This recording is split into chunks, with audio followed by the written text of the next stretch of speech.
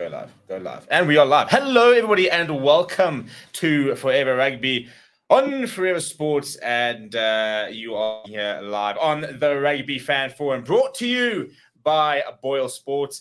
And keeping me company for the next hour is Mr. Reza, who is, can you verify, probably absolutely sweltering in the disgusting heat that is currently Johannesburg at the moment. And on the other end of the stick, Chris is sitting in a hoodie in a very, I assume, pretty chilly UK as things approach winter. Gentlemen, how are we looking?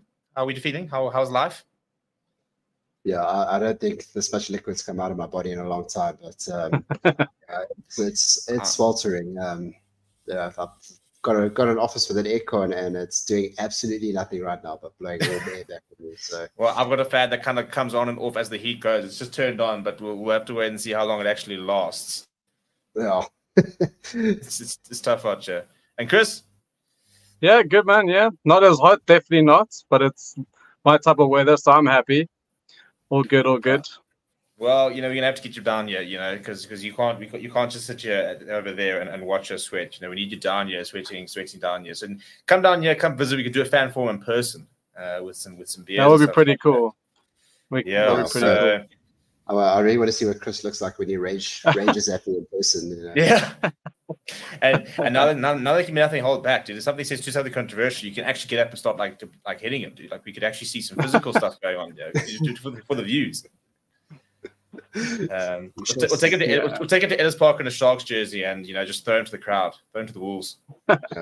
You're assuming he makes it into the stadium, but I've been holding back on the Lions comments, boys, but I have no ammo, right? Because the Storm is a fucking shit as well. No, that's the one thing. It's like nobody can stand us for the moment. Everyone's like, "Oh, you're shit." And I was like, I mean, we're not losing at home to Connacht. I mean, we're not getting dribbed, but yeah, so we're actually not doing too badly. It's interesting. Like there are no real positives, but like my only positive, the Lions are losing, but at least they're like losing competitively. It's like this really weird small. Really scraping the bottom of the barrel here, aren't we? No, we are. My time away from you guys are the best. You are actually the best losers ever. Actually, if you think about it, those Super Rugby losses that you were playing amazing rugby. Those are hard. Well.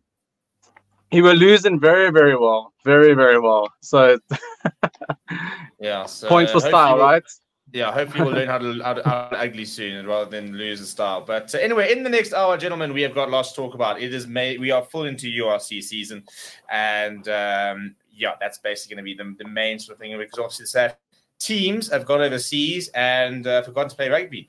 And what we're going to be talking a little bit about is how much rely on the Springboks, how much can you rely on the Springboks, and how much is it a valid excuse? Look, for the Lions, they don't have a single player back, so it's not really a factor for them.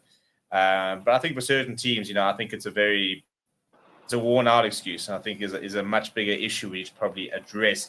We're also going to talk about the fixtures this weekend. In fact, 3 sides back in the country. The Lions and the Bulls are back on Highveld, and with that, I'm pretty sure we could see a change in fortunes for them, because we know about the South Africans that they are a different animal when they are back at home.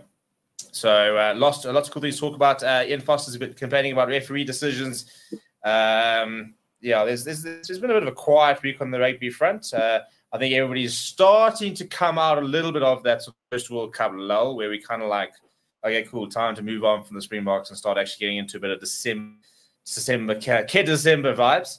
But let's look at last weekend, and Chris, we'll start with you. 4 losses. Sharks even ruining our treble bet that we had last week. Losing at home. Stormers, not getting go. Lions were coming within 7, but that. And then the Bulls, ill-disciplined cards and another loss. You said it, the fact that the SA teams can't travel. Why can't we travel? I don't know, Stevie. It's my mind blows, man. Honestly, I really don't understand it, because if you look at these teams on paper, okay, maybe we might be in close games and these games away, but it's chalk and cheese. We're gonna see it this weekend. We're gonna see completely different Lions and Bulls. But why is that the case? And we go, okay, South African teams travel badly, right? But let's face it, the guys coming to us also don't travel well, right? So I wouldn't I want to say it's a South African issue. Like my South African biased hat on is like it is, because in my mind I feel our teams on paper should be doing better, but then it's the same story. Like I think I made the comment to you guys a week or two before about, I think, the Sharks and Ospreys, right? I said like Ospreys are going to probably win this game by 2-3 points. Exact same teams in Durban, Sharks will probably win by 20. It's like it's a weird it was like this in Super Rugby as well, you know. And I would say the New Zealand or Aussie teams probably traveled better than the Northern Hemisphere teams are doing. And I know the international breaks, I mean, they come with weaker squads and blah blah blah. But I just don't know. As a betting person, like watching the trends and form, this has been the story of the last 3 seasons. Stevie, I can't put my finger on it. I don't understand it. It shouldn't go this way. But in saying that, the Irish and Welsh and Scottish teams could say the same, right? Because they come here and Cardiff beat the Sharks, but Cardiff won 34-0 last year against the Sharks this time last year, which Rian pointed out last year. Sharks are just a bloody anomaly. I freaking can't understand the Sharks, but I think we're going to see comfortable Bulls and Lions wins this week, and I think Sharks as well. If the Sharks can't do well against the Dragons, then God help them, really.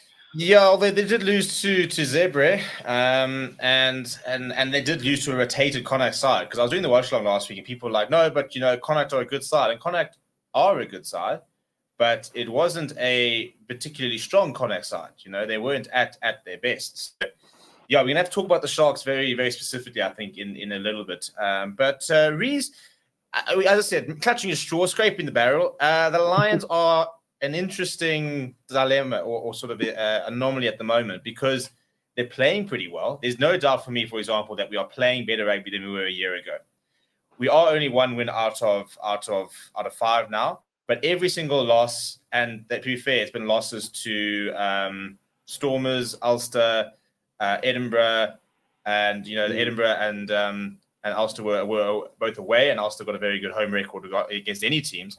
But do we, as a fan, what are we happy with? Obviously, we're not happy with what we're doing at the moment, but do we relish in the fact that there does seem to be a bit of improvement? The fact that we can push an Ulster side, which had international players, to within 7 points, that we can beat a Scarlets away. Not that Scarlets are fantastic, but we lost to Benton within 5. Probably could have won that game. Ulster feel we won that game, and the Stormers, we came right up towards the end. And if there was, I think if there wasn't that knock on, on the front foot, almost looking like we could have potentially gone to score. So close but no cigar. Are there any positives there, or do we is this just papering over the cracks of a failed union? Well, it's a loaded question, honestly, Stevie. It really is. But one that I'm quite comfortable answering, actually, because I think let me start out by saying, I think, as you said, paint over a failed union. I think that's my first answer. But to elaborate on the point is, we have a Lions team that has seen the highest of highs, and ever since those highs has been in a steady decline. And so when we get to this point and we have to celebrate the fact that we are losing well, and as you say, 1 out of 5 games, it actually doesn't mean anything to me at all, because at this kind of level, of course, we expect guys not to get blown out of the water. And we lambasted the Welsh teams last season when they were getting blown out constantly. And so we're now just a tier above that, saying, okay, yeah, no, you're losing just as much, but actually you're just not losing as badly. And that, to me, we cannot accept mediocrity. We shouldn't accept mediocrity. And it's worse than mediocrity at this point. If we have to just have a look firstly at the union, that's the bigger problem here. The fact that we have no internationals is a huge issue to me, because every single one of these teams should be involved in the national setup in some way. The fact that there aren't any that we as a national selectors see as potential for that side is a big problem. And also, it's not like none of us are blaming the Springboks case. No one's saying, I can't believe they're just ignoring the Lions players. You look at that squad and you can think, and you can see future Springboks, but you can't see anyone there that should be part of the box squad right now. Yeah, absolutely. And we talk about the potential of a guy like Hector van Wyk, and I just don't know whether we see him into that setup as soon as we need him to be. before he has 2-3 years at the Lions, realizes this is a pretty shit time, and takes bank and moves somewhere else.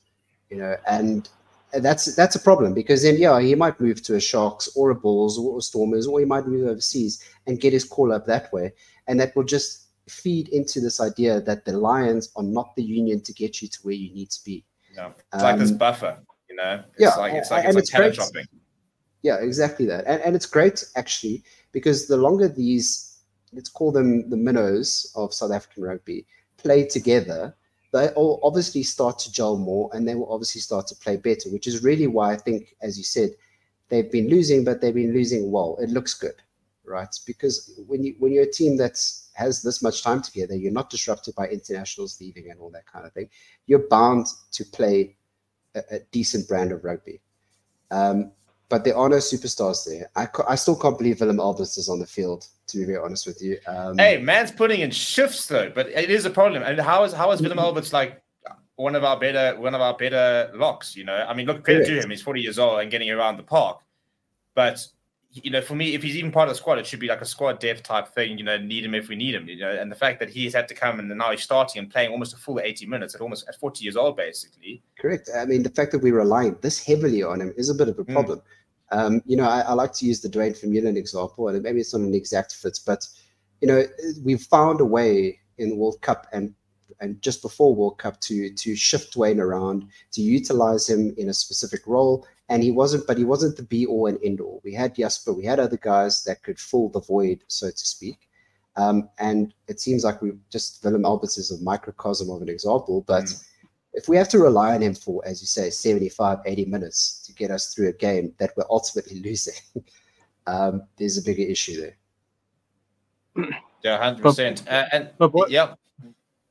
And this is honestly like an honest question, right? As an outsider, not a Lions fan, compared to what you guys were, right? When you made those Super Rugby finals, you had Skorsan making the books, Marks, Paf. Andrews could see Warren Whiteley. Whiteley was Super captain, right? So what do you, because you guys are close to the union, what's happened in the last 6-7 years that you've gone from that to this? Is it money? Is it coaching? Is it players? What has happened? Because you guys were, right, you were leading the South African charge there for a while, right? And the guys were coming through. Is it what from your guys' point of view happened? We're leading a playing style revolution. And my answer to you, Chris, I'll let Steve answer it, but for me, it's there's two things that I'd like to have seen, and that's talent retention, and that goes not only to players but also to coaching as well as. And then the one thing that they did do, they retained everyone in management. We're talking now administratively, when they shouldn't, and everyone else kind of was on a rolling treadmill of players and coaches and all sorts of stuff, and that's really where you don't want movement to be happening so often. Yeah, I think money's obviously the big thing, and there is this lack of money, and we really need to see a private investment. But I do think that, as Reza said, I think it's stale. I think in the boardroom. And there has been a couple of movements, but not a lot. Since Kevin de Klerk left, we've actually really missed him. I don't think anyone's really sort of stepped up to that. Talent retention, I think, is the biggest thing. And the frustrating thing is, as I think, we rest on our laurels. We got there and we said, we've got this amazing squad. We've made 3 Super Rugby finals in a row. We've got this coaching staff that did it. Ackerman did it, and then Swace did it. And then they literally all left. Joey Mangalo left, which I think at the time was sort of under a bit more sort of other circumstances and stuff which contributed to that. They then appointed Ivan Frenoren, who they gave zero support in his first season. He had really poor assistance, didn't have much support. Then all of a sudden they had a bit of an overhaul and brought in Ricardo Loubser and Albert Vandenberg and Jacques Fourie, for example. And it's difficult, for example, to look at it and say it's a coaching problem, because on paper that side is better than very few in this URC. You struggle to find a URC side which, on paper, is worse from a player-to-player type of point of view. Because we're the only side in the URC that doesn't have an international player. Literally the only side. Even Zebra have a couple of internationals in their side, albeit playing for Italy and the likes. But we don't have a single player. And I think the biggest problem is, and I mean, last year we heard horror stories about them, literally walking like 2Ks to do their own laundry on a Thursday whilst on tour, eating hot dogs for lunch, and I mean that ridiculous. And you sit there going, "This is the ridiculousness of the union, who have got the best young talent recruitment strategy in the country. They make no apology of the fact that they go and buy the best young players, which is why our under-20s and under-ones have been the strongest players for the last 3-4 years. But then if they're leaving by the time they're 22, 20, what's the point?" Yeah, but that's what I was saying about what, like, those players that came there was Creel, Whiteley, Squazan, and they all made the box, right? Yakatauta, I don't know if it was him, maybe he was maybe before that. But you guys, so I'm saying, what is the players, coaching? And you saying was Ackerman. I can't remember. I must remember. My memory is like jaded about when Mitchell was there, then Ackerman. But the year was strong, right? And maybe for me, it looks like the players. If you look at the teams, the player. I don't know about the coaching, but if you even look at the players, let's be honest, right? I don't like you just said earlier in the show. Like, I don't think any of these players would make the top. It would make a Springbok 23, right? I'll tell you what was a big moment in the union was, remember post-COVID when SA Rugby basically gave players a free move. They basically said you can walk out on your contracts, and we lost Tyron Green. I think Berger Uden moved on, and I think Mark was sort of in and amongst moving, but he moved officially. Like he was basically doing that Japan, like kind of playing for Japan for a few weeks. They came back to the Lions. He moved on. I think Johnny Lombard. I think Alton Yankees eventually moved on as well. Lombard. Yeah, because Jack Creel and those guys, a lot of those guys had already moved on, but we still had a couple of players who were coming through, and they said, right, cool, well, if you guys want to leave, you guys can. And we lost, I think, Dylan Smith, and it wasn't even just the big superstars, but the squad walked out. And whilst the Bulls post-COVID have brought back, Colo's back, Billy Ruiz back down, all the stuff like that. Thomas have brought back players. Sharks brought back players. We brought back Willem Alberts and Ruan Smith. But I think that's my point. What has changed in the Lions Union, or if any, from that period to now? Like, why you were there? What has changed? That's what I want. Is it the money, coaching, the talent? What is the difference between the Lions of 5-6 years ago to now? As I said, I think you nailed it down to top level management, and that filters down to the fact that we couldn't retain. So you're going from right to the top, yeah. Yeah, because they make the decisions. Right? Ultimately, they're the ones making the decisions. So they couldn't retain the likes of Johan Ackerman. They couldn't retain the likes of Malcolm Marx. And so Ackerman as well. So many good players there. And even if that's a money issue, what are we doing about it? Because you can't just say, "Cool guys, we had a great Super Rugby team. We had these great coaches. Unfortunately, we can't afford to keep them." Because then you're going to say, "Okay, but." What are we doing about it? Are we looking for a private investor? Are we going to go try and find a new owner? Like, how do we find the money to be able to keep these phenomenal players that we've got? This side that we've got right now, I think is 3 or 4 Springboks away from being reasonably competitive, and I think it's 3 to 4 years away from being very competitive. But what do we always talk about? Well, where Hendricks are going to go? Where's Henko van Wyk going to go? It's not even a thought at the moment that Henko van Wyk, Jordan Hendricks, Ruan Venter, Franco Horn are going to be playing at this union in 4 years' time. That's like most Lions fans are basically, we've come to the acceptance of the fact that they won't be. It's about when they leave, not if. Sorry, I just want to jump in here and I see Dan 1112, a couple of comments that the URC comp doesn't matter, box won the important prize, the other one should have stayed in Super Rugby anyways, URC is a waste of time. I agree. I'm all in on the URC. I enjoy the URC. But since we're talking about the Lions in particular, and I'll focus on the Lions and their perspective for URC, you take this Lions team and you throw them back into Super Rugby, I promise you they get drubbed every single time, repeatedly. That's honestly what I think happens, and so I don't see the relevance of from a Lions perspective, not from the bigger overall picture. I don't think it really matters which competition we're in. Except that when we become, at the end of the season, we become full URC members. And then, in theory, there's supposed to be this floodgate of money that is supposedly supposed to come to SA Rugby, and Lions will get a share of that, same as the EPCR, which I think kicks in 2025. So, in theory, this was always a very long-term wait up the URC 2, 3, 4 seasons, and all of a sudden start getting euros into the union. So what you're telling me is that the Sharks, who already have money, will then have more money, and the Lions will have some money, and the exact same thing will be happening because the Sharks will just have more money to throw at the players, and it doesn't solve our problem. I'm sorry. Well, the annoying thing is bring back the cats. No, we will not be bringing back the cats. But the problem is that the Lions, I can guarantee you right now, and I'd love them to show me the numbers differently, but there is no ways that the Lions are using their salary cap. There's no ways we max out the salary cap. Whereas I'm sure the Sharks right now are maxed out. I know the Stormers at one stage weren't. I'd be very surprised still not. 100% the Bulls, I reckon, are maxing out that salary cap. I don't think the Lions come anywhere close. So in theory, that is the leveler. But I still think there's a lot of behind-the-door stuff happening with Sharks players. I mean, even Etzebeth comes back, and all of a sudden he's got a Mercedes ambassadorship. He's the face of Dulux. He's got all these different commercial deals and stuff like that, which is definitely, I think, for me, how Sharks are doing a lot of this because they can't over the salary cap. But, they can put their players in the same room as the Mercedes CEO who goes, listen, we can sort you out with a car and for this amount of money, we can become the face of Mercedes and all that kind of thing, which you don't get at the Lions. You get hot dogs, quite literally.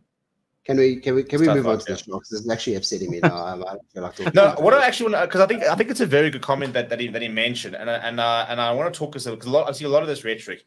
We've got to, my opinion, we've got to move away from this whole URC that the World Cup. We won the World Cup. The end of year tour doesn't matter. We won the World Cup. Surely, don't you think it's time that we need to start playing rugby in between World Cups from a domestic point of view? For me, it's simplistic to sit there and say the URC is irrelevant because we won the World Cup. So what am I supposed to do? As long as the World Cups, then really, that's all that matters. But you're not really a fan of rugby. You're not really a fan of rugby if you're praying for if you're living for World Cups, because we all sit here. We are exciting. We find it exciting to look forward to rugby. It's not even. It's about our teams, right? It's about our teams and our tribes. We whoever we support them back. We want them to do well. We want them to win. I agree. You can't make excuses. I agree with that. Obviously, the World Cup for us as Springboks supporters is great, right? But I would hate the Stormers to be cuck between to sacrifice. I'm not. I want to go and watch the Stormers win, right? You want to go watch the Lions win. But as the Springboks, we also need to stop this whole. Doesn't matter that we didn't lose, that we win the rugby championship because we're going to win the World Cup. We need to win rugby championships. We need to win the Nelson Mandela Freedom Cup. We can't just win a trophy one stage every 12 years and be like, well, everything's lacquer. Let me put it this way. How much did we enjoy dunking on teams like France and Ireland and the Welsh and the English and so on in the World Cup, right? Now, if we take that same enthusiasm and apply it to domestic rugby and say, why can we not dominate them in every sphere? Yeah. Why wouldn't you want to do that? Sorry. Why would you just let's go back to last year. Remember the buzz when the Stormers won the URC? And everyone was like, well, we've just walked into Europe and we've just dominated, boys. Like, we're here. URC is phenomenal. This is the coolest competition ever. We're winning it. Everyone loved it. All of a sudden, that BDE energy is gone. Yeah, because we're being a bit shit. We've got to focus on this. We've got to find a reason. And I think the URC is actually a pretty decent product. I know Chris is a rugby stan, but I think there's a lot to enjoy about the URC. No, but when 3 years ago when the URC started, we joined. This happened because I remember this distinctly. This exact same thing happened when our guys went overseas. We were losing. We were. Bulls were losing. We were all losing. Stormers came back unbeaten, 10, 12 games, won the tournament. I reckon between the Bulls and the Stormers, they're going to win this tournament again. We might be cuck, we might travel shit, but at home we're a different story. We're different beasts, and I think it's the exact same thing happened. I think we're going to go to the conversation about walks. It makes a massive difference. There's quality players and there's average players and there's not. And we've seen how much URC and in particular talking about Ireland, we've seen how much this has benefited them on a national level. There's only so long we can go being crap domestically before it starts to filter down into the box, right? Yeah, that's the honest truth of it. And I stand by that. That if we land up, and you see it with the Welsh as well. I mean, you can't sit here and tell me that if we allow this trend to keep going, that in 3 years' time we sit here in the box. I agree. I have a comment from Rick, just quickly, guys. An Irish friend. Obviously, that Ireland loss was big, right? The whole nation, everything about Ireland, But he made a comment. So he's a Leinster fan. he says the La Rochelle lost last year in the European final at home in Dublin still hurts more than the quarterfinal against New Zealand, right? So that's like the point to make, and like it does matter. Domestic does matter. It absolutely does, and I totally agree. And it is all about winning. And yeah, there's a lot to what's the word? I don't know what the word is to when you want to compromise that part of rugby to win a World Cup. But as long as it's World Cups, I will still take a World Cup over 4 losing championships. Dan says again, at least the Stormers have won a URC second final too. Yeah, we have. Absolutely, 100%, and we're all incredibly proud of them. So why write off the URC like it's nothing when it's a huge achievement for the Stormers to go that far? No, it is. Carry on. No, I just think, as I said, for me, we've but same with even with the rugby championships. Why does everybody think of New Zealand as the greatest side out there? Because they, first of all, won 3 World Cups. Yes, we've won 4. So on a World Cup basis, we've been dominant. But everybody always talks about New Zealand as the greatest rugby team of all time, like that, because they were so dominant in between these years. And I think we need to move away from the mindset that it's one or the other, that we can either win rugby championships or we can win the World Cup. When do we take, as a nation who have now won the most rugby World Cups, have gone back-to-back away World Cups, they've got the most professional rugby players out there of all nations. It's time for us to start dominating rugby, like everywhere.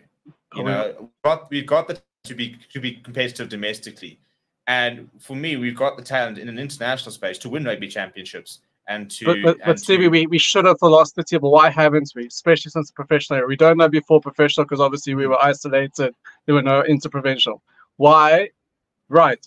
So we should. Let's be honest. We should even dominate New Zealand. Why don't we? Why don't we go overseas and win games that we should?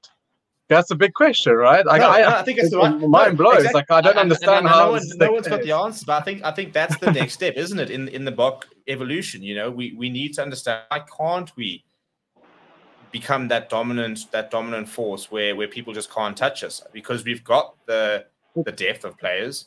But that's also why we don't have the respect, I think, because in between let's be honest, everyone's perception is New Zealand are the greatest rugby team, and I think all 3 of us would agree. So when they are playing the rugby they do, 80% win record, win, it's hard for the proper purists to accept the books to come in there, steamroll 4 games and win a World Cup and say, yeah, we're the greatest, right? I can understand why there is that issue. I'm not ready to have this conversation, bro. For the next 2 years, the Boks are the greatest. I don't care what anyone says. I'm not ready to have a Fair enough, Reza. Fair enough. I just wanted to dunk on the Sharks, and I'm actually having to talk about how good New Zealand is. No, thank you. Well, let's go back because I worried that the downfall of the Springboks is going to be this absolute joke of a Durban franchise who were so busy talking about how they made English the only language people are allowed to talk, and they all throw a little pebble into a box and say that they're all one and they're inclusive and they've got this amazing culture. And they run to a rugby field and they look like a bunch of bloody juniors. 5 losses in a row. 2 points out of a possible 25 for a union that has, I think it's 8 World Cup winners. They've got Bongi Manambi, Oxen, Chins and Cock. They've got a Springbok World Cup winning front row. They've got Evan Etzebeth in that back row. They've got 2 World Cup winning scrum halves. They've got Lakanya, they've got Marcus on the Pimpy in there. That's 8 World Cup winners. Before we go into the players, I mean, last weekend they lost to Connacht despite having 9 internationally capped players in their side. It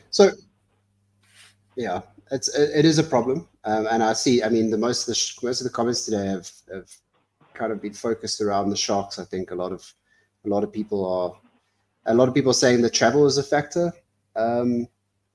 I don't know. I don't think this team gets better when their Boks come back. Well, I think that's what we want to talk about. I think all our teams do. Oh wow. But I'm sorry, that was insensitive. Sorry, guys. The 3 other teams. Yeah, sorry. Boys. The Lions. We're gonna get a lot better. Reza, Reza, you're trying to make your point. Yeah, carry on. Yeah. Sorry, mate. Yeah. So yeah, I'd obviously there will be some level of improvement. Having said that, though, I think it will be obviously just the quality of the individuals coming back that will improve it. As a team, you want to be able to see your better players slide into a system that's already there and improve it. Now, the system that the Sharks are currently playing with is near non-existent.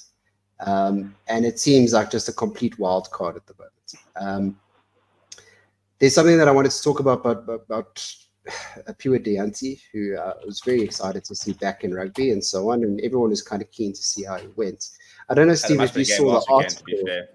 No. I don't know if you saw the article from Gordon Darcy.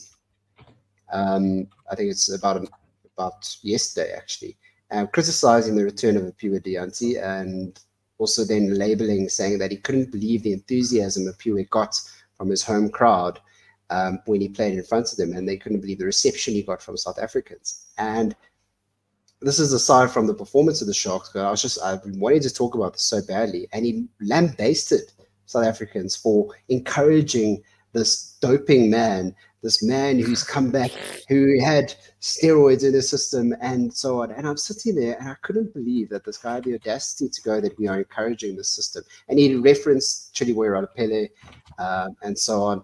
And I'm sitting there going, hold on, but we actually caught our guys who do it on steroids and who did these kind of things. And when they were punished, they came back into the fold, because a prison sentence is exactly that. You do your time, you walk out, right? You're a free man. I'm sorry, he didn't do anything illegal. He did anything illegal within sport. You know, he's not going to get locked up in jail. So he's happy. He's happy to just go and like praise the Shazar and the Sevu Rees, for example, who are convicted women abusers. But now, how dare we want a guy who, I think when he got injured, tried to find a bit of a shortcut or got the wrong advice, maybe took the wrong things, got banned, got caught, served 4 years. I mean, this guy, he would have been a double cup winner, a British and Irish Lions winner. He would have been one of the most decorated Springboks of all time. He just won the Breakthrough Player of the Year, you know, and he might not be remembered at all. I think he's been punished fairly, and he served his time. I mean, give the man a bit of a break. What are we supposed to boo him 4 years after he took a bit of steroids? And that must be his legacy for life. I think it's absolutely ridiculous. And then to say that, well, you know, it's like, what was the other thing? He referenced Yankees as well. And then he said that, you know, Rusty Erasmus is encouraging this doper to come back into the Springbok squads, and that everyone deserves a second chance, but South Africans can't give this ringing endorsement for a proven doper to contribute towards a graying culture of cheating. And then he said that it doesn't matter that Apiwe took steroids 4 years ago. He actually said this. He said the man is still built on the foundations of those steroids and therefore still has an advantage to this day from the steroids he took 4 years ago, probably 5 years ago. I think, what a joke. I mean, load of absolute rubbish. And I've just seen the article over here where he said Deanti's major asset is the speed. Has he watched him? Please tell me at one stage when you've ever watched a period Deanti and you've shit, this oak's only good because he's fast. Like that was something that people used to say about Mapimpi, because he was just absolutely rapid. If you go back 4 to 5 years ago, he was an unbelievable finisher. Because that, if you gave Mapimpi half for a yard, he was. So I mean, Deanti was never slow, but this sort of came through as an outside center.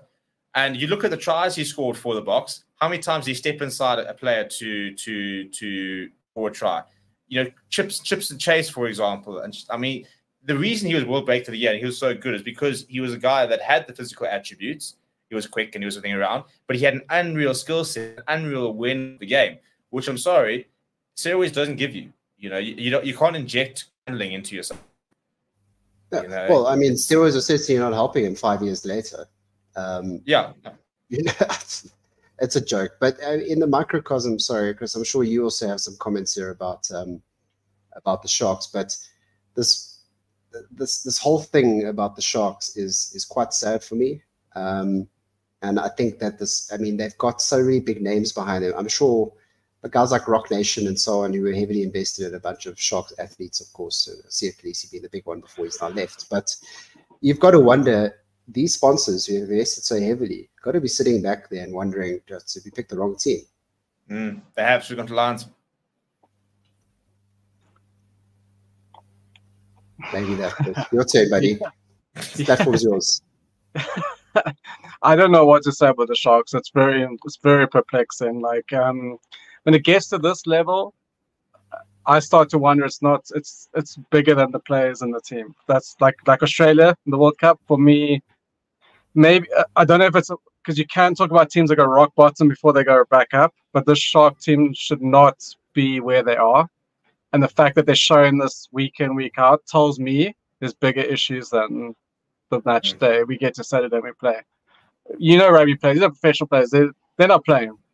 Like Australia didn't play for Eddie Jones because they knew he was out. I'm pretty sure of that. Players know that, right? They're not playing for the cause.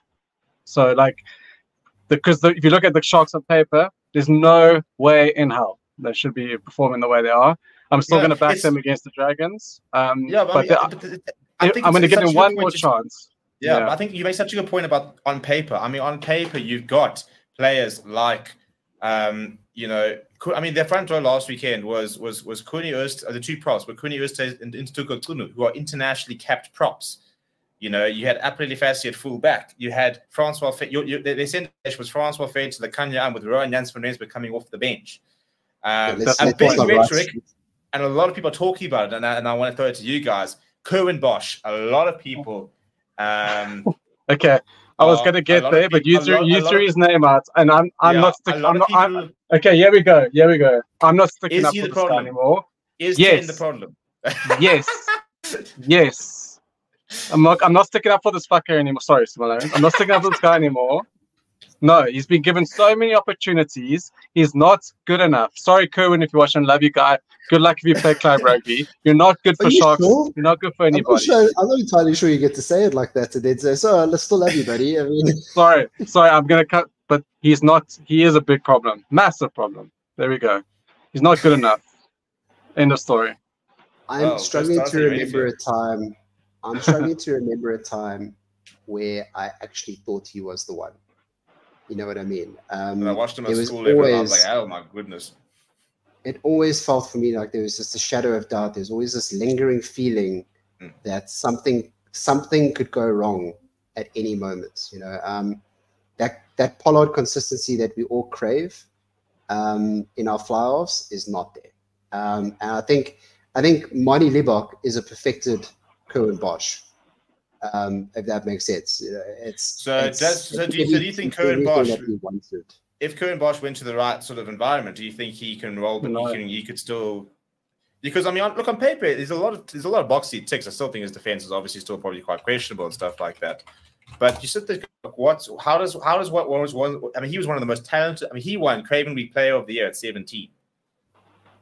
And, if you look at this age group, there were a hell of a lot of good players playing in those Craven weeks. And he was like the go-to schoolboy player because he was just a different level. And he's moments over his career where he's like threatened to take that step, but he just hasn't found that consistency. Like, all right. Hey. Leave my scrum cap chap with his gloves. I think last time I saw him in news article was stealing golf clubs. So correct. Yeah, let's not go down the Earl Rose rabbit hole. What did Grant say? Kerwin Bosch looks like the quintessential Lions player. Yeah, no, that's unfair. And I agree at the same time. Alton's a little bit better, just a little bit.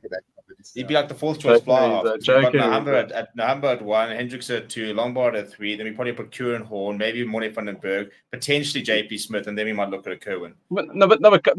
Guys. Honest question. A special file. This is a true question. People who be given that opportunity in unions, 1 or 2 max. This Kerwin Bosch has been given almost 10 bloody years. Really? Am I being unfair? How many opportunities? He is only 26, so I don't think he's been playing at Sharks since 16. But yeah, I don't think he has a role. I don't think he has a role at all. I think my frustration is that. Sorry, you said they say he doesn't have a role, but Sharks acting like he's the only option. They signed Simusuku. Yeah. But every time Butcher Chamberlain plays 10, they play twice as better.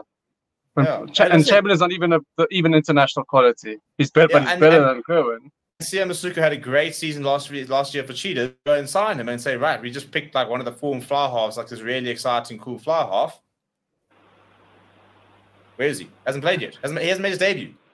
They've lost 5 games in a row, and on one stage they thought, you know what? We actually signed this very exciting, cool fly half. Maybe we should just throw him in and see what he could do, even off the damn bench. I mean, my mind I see Matty Dixon saying he's had some good performances. I mean, yeah, sure. If you've played 500 games, you're bound to have at least 10. You know, but that's not the point. We're talking. I think about we all know what the expectations are, right, Reza? Like I'm not like I don't want to be, you know. No. Come on, come on. You have to be performing at this level when you're playing for a union like the Sharks. It demands the absolute best, and for the Sharks to sit here, I'm surprised if he's still. Honestly, if his season continues like this, I'm surprised he's still there next year. That'll be amazing. I said last season, I think he needs to leave. I said it's not working at the Sharks, and if he wants to take that next step, he needs to roll the dice and find a new place. He could be a Libbok, right? He could, because Libbok, we could have said the same thing about, like he just said, Libbok 4 years ago. Maybe it is the spot. Bulls, Sharks. And all of a sudden, and maybe if Bosch goes to the right spots, he'll flourish for sure, because he's got the talent, but he hasn't showed it at the Sharks. And even when he got his opportunity at the Boks, for me, he's not showing. For me, he's not even a starter for the Sharks. That's my point. I mean, that's the thing for me, right? And the Sharks are struggling, and that pivot is so important to any team. 9 and 10 is so crucial for any good team to do well, right? And they don't. Sorry. What? Bring back rain up to the Sharks. I agree, right? Campo's comment here. Bosch must have some influence somewhere that keeps him in a parent or family member with either dirt or the selectors or lots of. He's also a bloody turnstile on defense. It's embarrassing. Yeah, I don't know. It is embarrassing. I don't know. Cohen. Anyway. I'm sorry. I think his time is up. I think they chose the wrong place to try to save money. My point is, with other players that didn't get nearly as much opportunities as he has had. That's also one of my points. Like, he's had a lot of opportunity to prove himself, and he hasn't stepped up. I don't hate that we not. Who am I? I'm not here to criticize professional rugby players, right? But what I see is, I want every player to do well. Like, but he's been given so much opportunity, more than any other player that I can remember, and I think that's just my point. And if Sharks or this union of all these players want to progress, right now, my amateur, he's not the guy at 10 that's going to take the Sharks forward. He's not the guy, and I think it's this comment here from Imposter says, I don't want him either, but I'm saying maybe the Stormers is the A team that can make him better. I don't think there's any one of the URC unions that he walks into, and they pick him as a first choice flower. I really don't. Even the Lions are sitting there going, hell no. Rather we've got Sanella, we've sorted. I mean, it's the one position that actually feels covered. Yeah, it is. No, look, when Lombard is all of a sudden third choice flower half, like, it's very, very, very, very few positions that we've got that kind of depth at flower half, which is weird. But I just think that hard, eh? It's a hard position. Yeah. It's a tough gig that, eh? So I understand it's not cool. Yeah, for me, it's just for him, he needs to move. Like, I just feel that, he is not going to take the next step. He's under the microscope. Even if he has 2 or 3 great games, everyone's going to sit there rolling their eyes saying, oh, but we did this before. I think he needs that fresh start. But so, like, the book moved around unions. Honestly, if you're Curran Bosch or his manager or agents, whatever, where does he go? If Sharks, okay, like, we're done, what is the best next step for Curran Bosch? Is it still South Africa? Does he go overseas? No, it's overseas. Is it overseas? I think it's overseas. I think like the top 4 team would really suit him. I think he needs to go to something nice and free flowing, and to be fair, I think he could do very well. Look, one thing, for example, he's a brilliant goal kicker, and he's got a massive boot. So from a tactical perspective, he can be quite valuable if you use him right. Maybe Roach just go and get him, and he's just gonna be coached by one of the goats. I reckon he'll do well in La Rochelle. He will freaking pivot La Rochelle there. Could you imagine Cohen, Bosch, Dylan Leighton, Raymond Roulet just tearing apart European teams? The Springboks that could never make it, just absolutely hammering. He's the next Zaya West, La Rochelle, European champion. Let's go under Rog. Let's do it. That will be, and that's what I'm saying. I don't wish any ill fate on him, but it's not working for him at the Sharks, and he's got the talent. Like, look at LeBook. He was not, look. Let's be honest, guys. 3 years ago, LeBook was done, right? There was no hope for LeBook, right? And for me, I'm not. I think there's kind of similar styles in a way. I mean, if I look at their stories, that's exactly what I said. I think Marnie is the perfected Cohen. Yeah, exactly. You said that exactly. He's absolutely right. Yeah, right. So speaking about being under pressure and after a couple of bad performances and needing to bounce back. Oh, he's throwing it out there. Hey, Chris, out there. Our phenomenal form has taken a bit of a dip. No, we're still doing good. We're still doing all right. Yeah, no, last week with the Sharks. Thank you, Curran Bosch, bastard. This is why Chris so much. This is why I'm so emotional right now tonight. Yeah.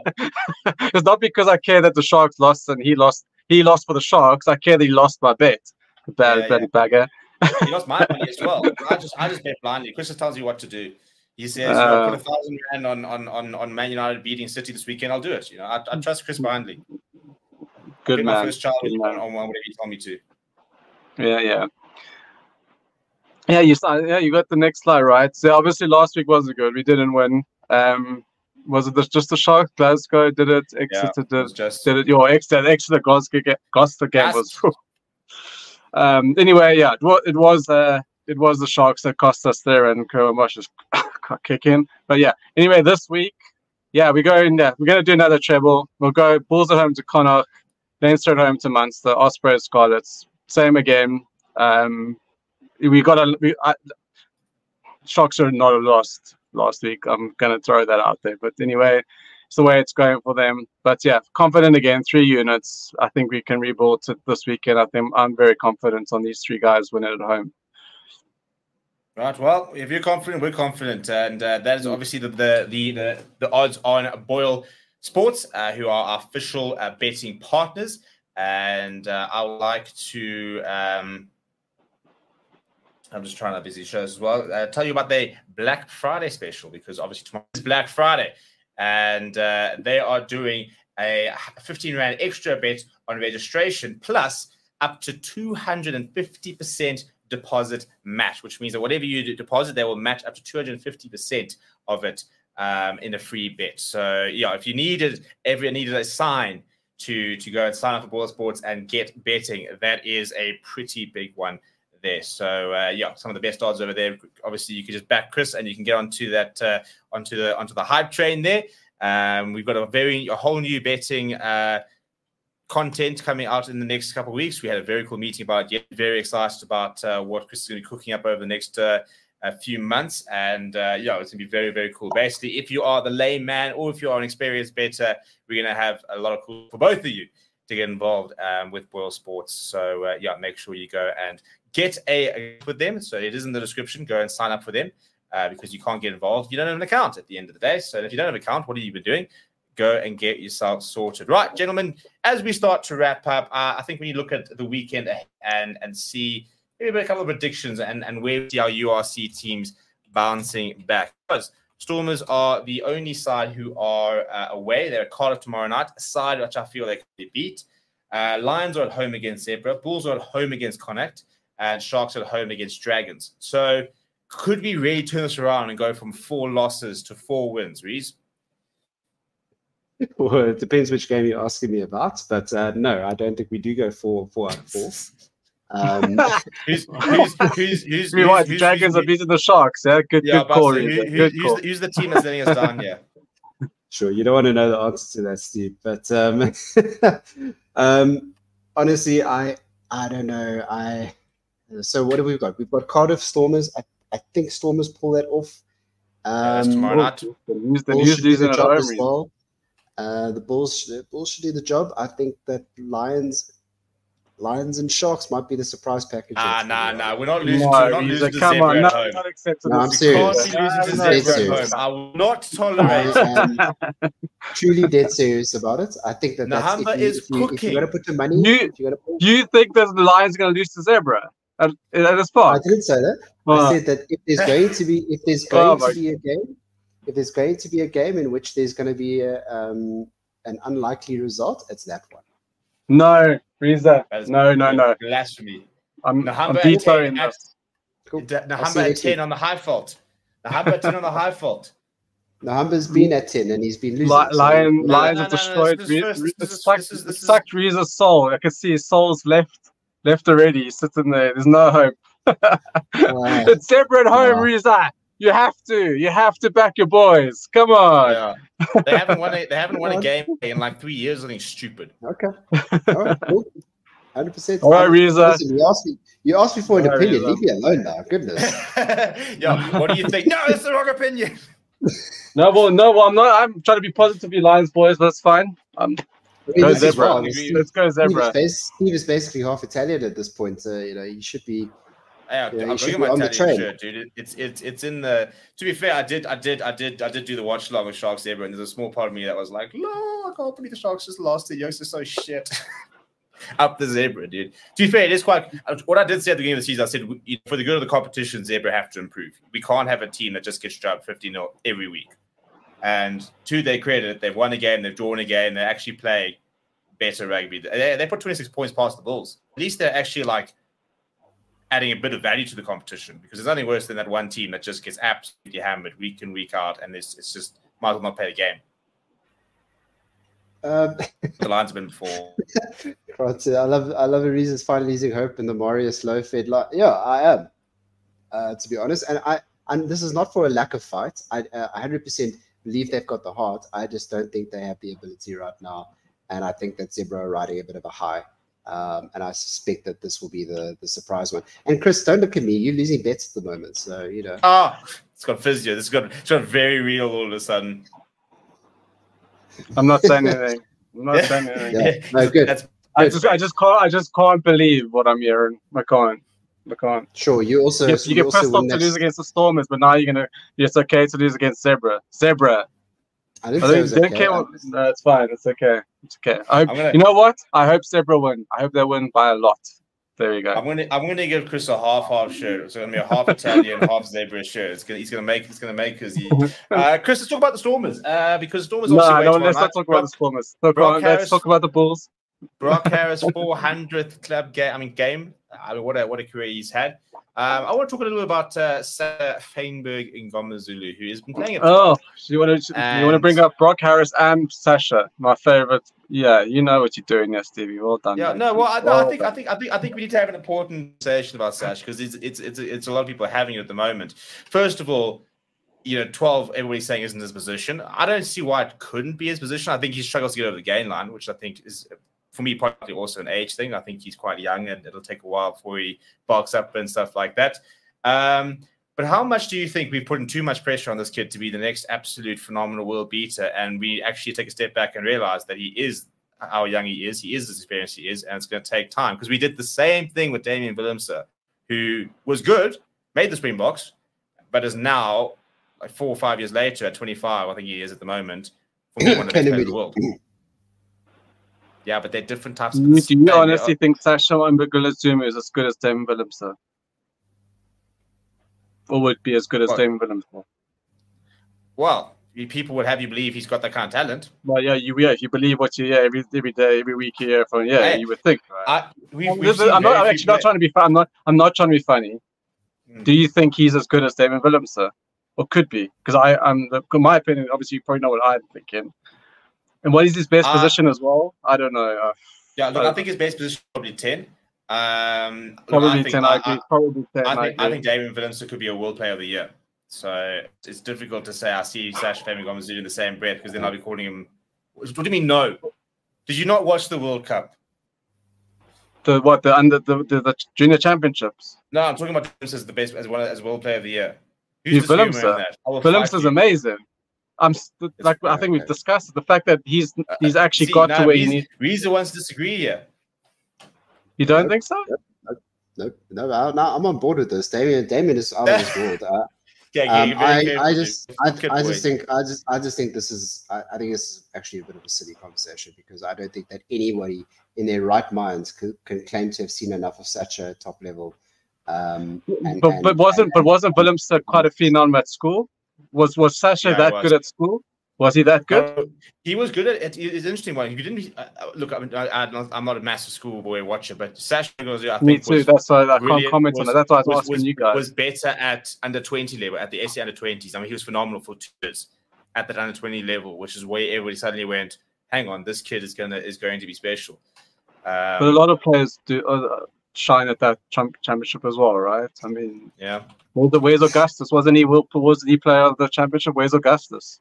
Listen, I think that guy. So for Reza Julius as well. He's obviously the jury's still out, but I think I think he's a good player. Not as good as what we get told. I want him to prove us wrong. As I said, it's like I just don't see. I didn't see him at schoolboy level, right? I didn't see. I think he'll play Springboks. I think he'll play the box. I think Springboks eventually. You made a very good point, Steve. Gain line at 12. International rugby is all about at the moment 12 gain line. There's no way Sasha Manga he's not going to be an international 12. Not a chance. No, it's 10 or 15 maybe. Did he play 15? Yeah. Yeah, maybe. Yeah. Which is why Damien Villeneuve's conversation to come. I personally think you put Damien Villeneuve into that Stormers side and they become a completely different side overnight. Or Dan Duplessis. Yeah. I think that's one of the major things they really struggle with this season is they haven't got somebody who's going over the game at 12. Yeah, correct. I absolutely agree. Yeah. So let's call a spade. Potential, but let's not overhype him. Yes. We'll wait and see. But also, let the kid play. He's 21 years old. Like we do this too often. We tell these young kids that they're going to be the next big thing, and we expect them to be at that level immediately. Katie Moody's not helping the cause, because he's just doing it. But he is the exception. People need to realize that he's the exception, and other players do take time, and we've got to allow him to struggle and allow him to make mistakes. And just let's not tell him that he'll be the next, world class number 10 before the kids play a season at 10 because he hasn't. At the moment he's being kept out of 10 by Jean-Luc Duplessis. But you know what? At least we give these guys a chance, right? Bosch, he's getting his chance at the Stormers, right? We're giving these guys the full opportunity to take their chance, right? So it's about they need to take it. And I very much agree about situational where the guys are in terms of where they are in their career, teams, coaches. I think that is a very big factor. I think there's a lot of players that can prove that.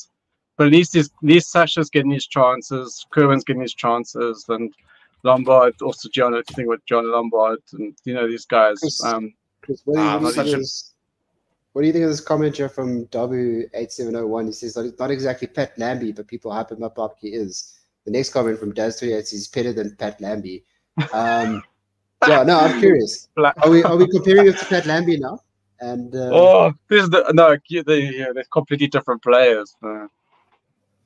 That's not comparing apples to apples. And to be honest, I think it's professional sports. A tough gig, eh? It's a tough gig. It's tough out there, eh? Stay safe out there. Hard times. What happened to Pat Lambie again, Chris? He got a head injury. No, I'm not going to say it because I'm going to get cancelled. Yeah, sorry. We're gonna very strategically clip Chris into another wild state. Wait, we are playing Ireland in 3 tests next year, right? Yeah. So what happened? What happened to Pat Lambie against Ireland a couple of years ago? RIP. Yeah, you know how much haste he just still gets for that. Now I still look back and think. I mean, it was just no maliciousness. I think it was just such. No, he was a solid player. He was solid. What was it? It was concussion 3 or 3. Too many concussions, so basically. Not exactly CJ's fault, but. He talk about players. That's what I'm talking about, like Sasha and Kerwin Bosch, and even Farrell, like in the big games. Lambie, and I remember he literally destroyed Province in a Currie Cup final. He was so good. And he also got I think he did really well against the All Blacks at Ellis Park maybe 10 years ago. Played really well. He came on. You know, these big moments. For me, it's these moments when players come on and make a difference. And for me, like the Bosches, and I'm still waiting to see, like, certain players can step up and do it, and some don't. Let's be honest. It's not just about skill. There's a whole lot of factors, and that's only always my point. It's about, you can have all the stats and great, but can you do it when it matters? For me, that's what's more important. Can you do it at a cold, windy night Stoke? Yeah, exactly. Cold, windy night in Connacht. Can you pop that 30 meter in front of the post, 30 meters out, and against an 80-mile wind? Can you do it? Yeah, no, exactly. Can you finish again in 2 seconds? You know, these are the vital questions players need to. Right, gentlemen, we ramble on for hours, but we are going to have to wrap up here. So to you two, thank you very much for throwing out some great chat. I think that Cohen Bosch chat from Chris might have made my year. I wish him well. Not the Correct.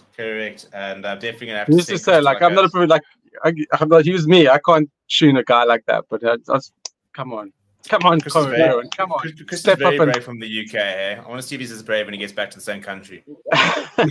I'll be at Cape Town Stadium next weekend, boys, with my Stormers top, and I'll send you lots of pictures. Okay, all right. Looking forward to it for the rest of the teams. That bloody C-word union there, Reza. Those bloody bastards. All right. Save it for next week. No, just before we finish off, Steve, I'd really like to put a special word out here, because I think that in the greater scheme of things, we also need to just look at how well the other unions are doing.